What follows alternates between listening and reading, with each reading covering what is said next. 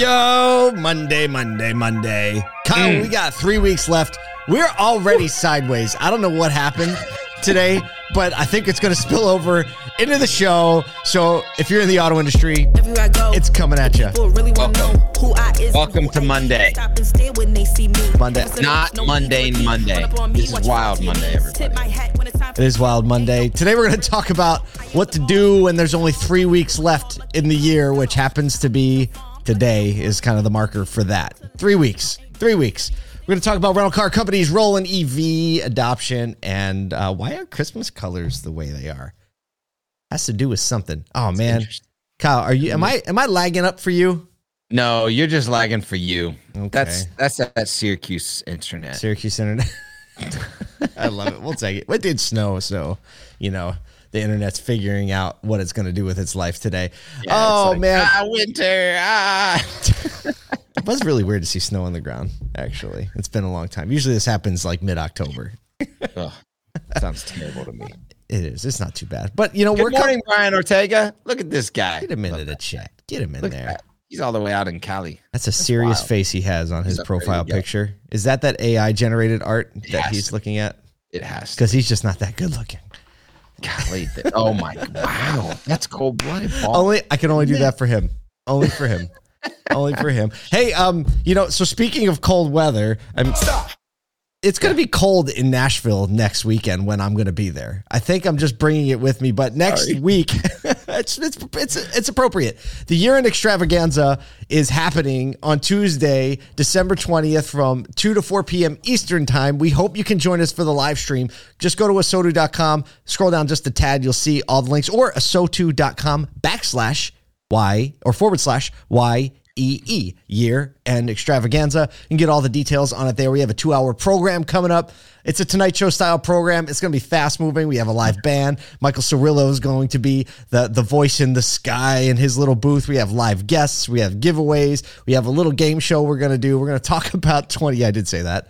Talk about what happened in 2022, like year in review, and then give a looking ahead to 2023. It's going to be a ton of fun. So whether you're at home or at the store or wherever, just turn that sucker on and join in. Ask some questions. Have fun with the rest of the community in the chat. It really is going to be something special. Yeah, the chat will be something special. I will say that. The chat will be, it was last year, there were over 500 comments just in the chat in our live stream, so I'm sure that'll be a lot of fun. We're also going to be announcing the winner of the I Need a True Car sweepstakes by True Car, and if you haven't checked that out, you can check the link in the show notes. It's the I Need a True Car, hashtag I Need a True Car sweepstakes. True Car is giving away 10 $5,000 gifts to people that need a car this winter. So if you're a dealership, I would lean in and tell people about it. Give them the opportunity, give your customers the opportunity to win some cash coming around this holiday season. I just put the wrong hashtag in the comments. Fixed it. We all fixed it. Everybody on the team fixed it. It's auto-corrected to I Need a True Care. I mean, okay. that too, but I Need a True Car. Check it out. It's a lot of fun. And it's got a little catchy hook that every time you say it, the hook goes back into my head and now I can't get it out of my head. So Thank you very much. Let's talk about a little bit of news-ish. We'll talk about news-ish today because Kyle, you and I were texting back and forth as we were putting together the show this morning. And you're like, all I see is China, Elon Musk. Right. There's one other thing that you said, and inflation. Interest rates, inflation. Like, how to not start a Monday. Yeah, let's go with that. Everybody knows all that stuff's going on. Like, what are we going to tell you that's not going to do? So instead, we decided to turn the conversation back inward into the retail auto community from all the people and practitioners we know who are actually doing productive things with their time and emotions. So with 3 weeks left in the year, what are dealers around the country focusing on? Well, on Clubhouse on Friday, which is an audio only social media platform, we had 170 of some of the savviest operators and industry partners in a room talking about this. What are dealers focusing on for the remaining 3 weeks of the year? Because there's only 3 weeks left. And that topic of that room, very appropriately, used cars. We know used car prices are down, right? The whole market is changing. They're down over 16% what they were in January, still falling, right? So we're figuring out where they're going to land. And one of the biggest conversations around used cars is like, what do you do with your inventory? How do you manage it properly? And so got a couple tips, Kyle, didn't we? we're seeing a little bit more age. We're understanding that pricing is much more dynamic and important than it has been over this whole year. So we walked through, I think it was like 16 or 17, just encouragements from practitioners, operators, even industry partners or consultants and coaches that were just talking through, hey, what are some of the things that you can do right now to think about your inventory. And what was really interesting to me is the majority of the conversation wasn't actually focused on your old age units. It was actually focused on your new age units. Newest, yes. So, the reality is like the way you start is always the way that you finish. It doesn't matter what you're doing. And so the idea being, hey, look, if you've gotten to your oldest cars, then you're probably too late. So a couple of those things, creating a solid appraisal process, increasing your speed to retail. So getting it from, the acquisition to retail as quick as possible. Thinking of a 2-week supply times 2 instead of a 30-day supply, just so you can see how the market is moving right now. Focusing on your 10 most expensive vehicles, leveraging partnerships outside of your dealership to kind of understand what's going on. And I think the highest, most talked about thing in the whole part was protecting the daily trade walk, really understanding, getting into your cars and not just Kyle, tell for the people that don't understand anything what you just said, because this is not just a used car audience. Right. Like, is this English? Is this English? Listen, if you're not in the used car department, these are things that your used car department are focusing on intently every day to keep the world spinning throughout the dealership and fixed ops, especially generating work, generating vehicles for retail sales. Tell people what the trade walk is. Walk us through a good trade walk. Historically, a trade walk looks like this.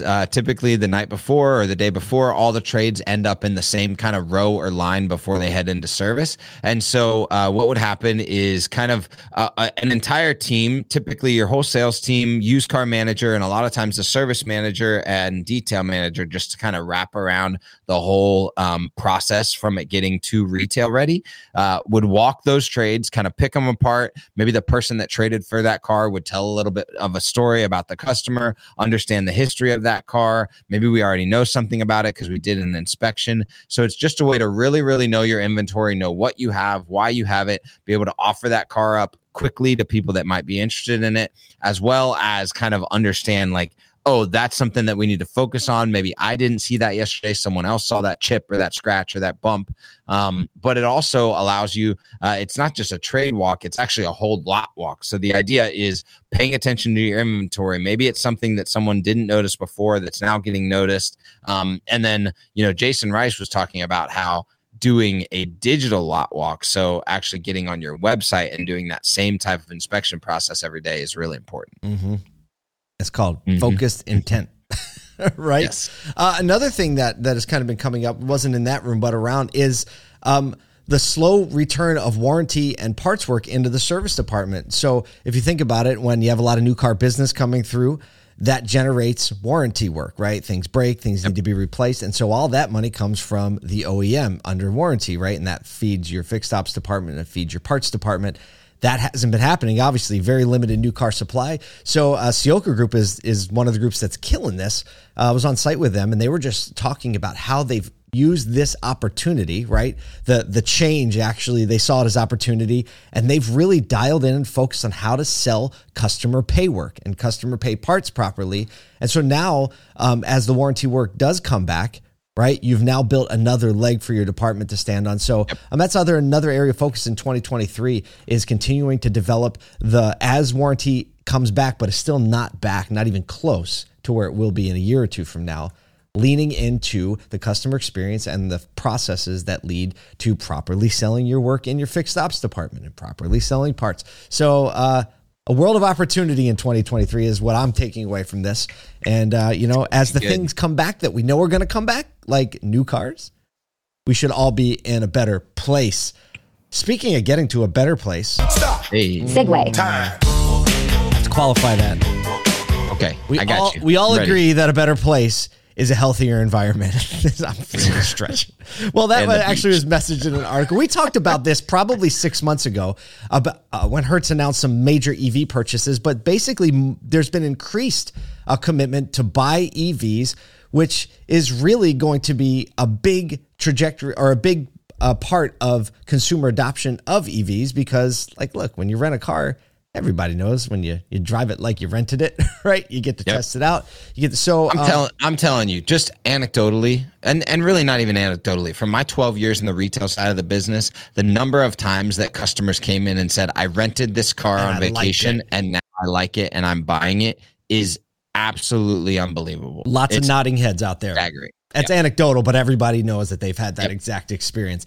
Did you know 1 in 10 vehicles sold in the U.S. are purchased by rental companies? It's wild. That's 1 in 10. 10% of your business to rentals. Hertz alone has committed to buying 375,000 EVs over the next 5 years. That's 175,000 from GM, 100,000 from Tesla, 65,000 from Polestar. A quarter of their fleet, 1/4 of their fleet will be EV by the year, not 2030, 2024. That's quick. Major. So it's wild because like the last 2 times that I've rented cars, you know how many charging stations are in the parking lot? Yeah, 0. No. 1. Now it hasn't been from Hertz, but like there's a Hertz literally right down the street. There's not a single charging station in there. So that place is going to take some major change if it's going to want to see 2024. And then you think of the airport infrastructure, you think of all that. Yeah. But I mean, literally when you rent a car, right, a lot of times you're not driving more than 300 miles, right? A lot of it's local travel, which is a great time to test out driving or riding in an EV. You know, when you're on Uber, right, it's always like, do you want an electric EV ride? Do you want an EV ride? Another opportunity to get an experience in them. But hey, limited supply, not a lot of vehicles to test drive. So like think of like renting an EV for a day will give you a much better feel, or even for a couple of days, to see if you actually like it. I mean, Hertz is think of the way Hertz has turned like the pandemic panic, where like they just liquidated all their stuff, right? Sell everything, shut down locations, the whole sell everything. Yards, But now they have to build the fleet back up. Buying stuff up. They're building it back up, and they get to reconstruct it in the way that they want to do it. I mean, we'll ignore the fact about the bankruptcy and all that. But hey, look, turning some lemons into some lemonades, repositioning for the future, and also partnering with BP to build out some more charging infrastructure. So this is like the third charging infrastructure story we've talked about in the last few weeks.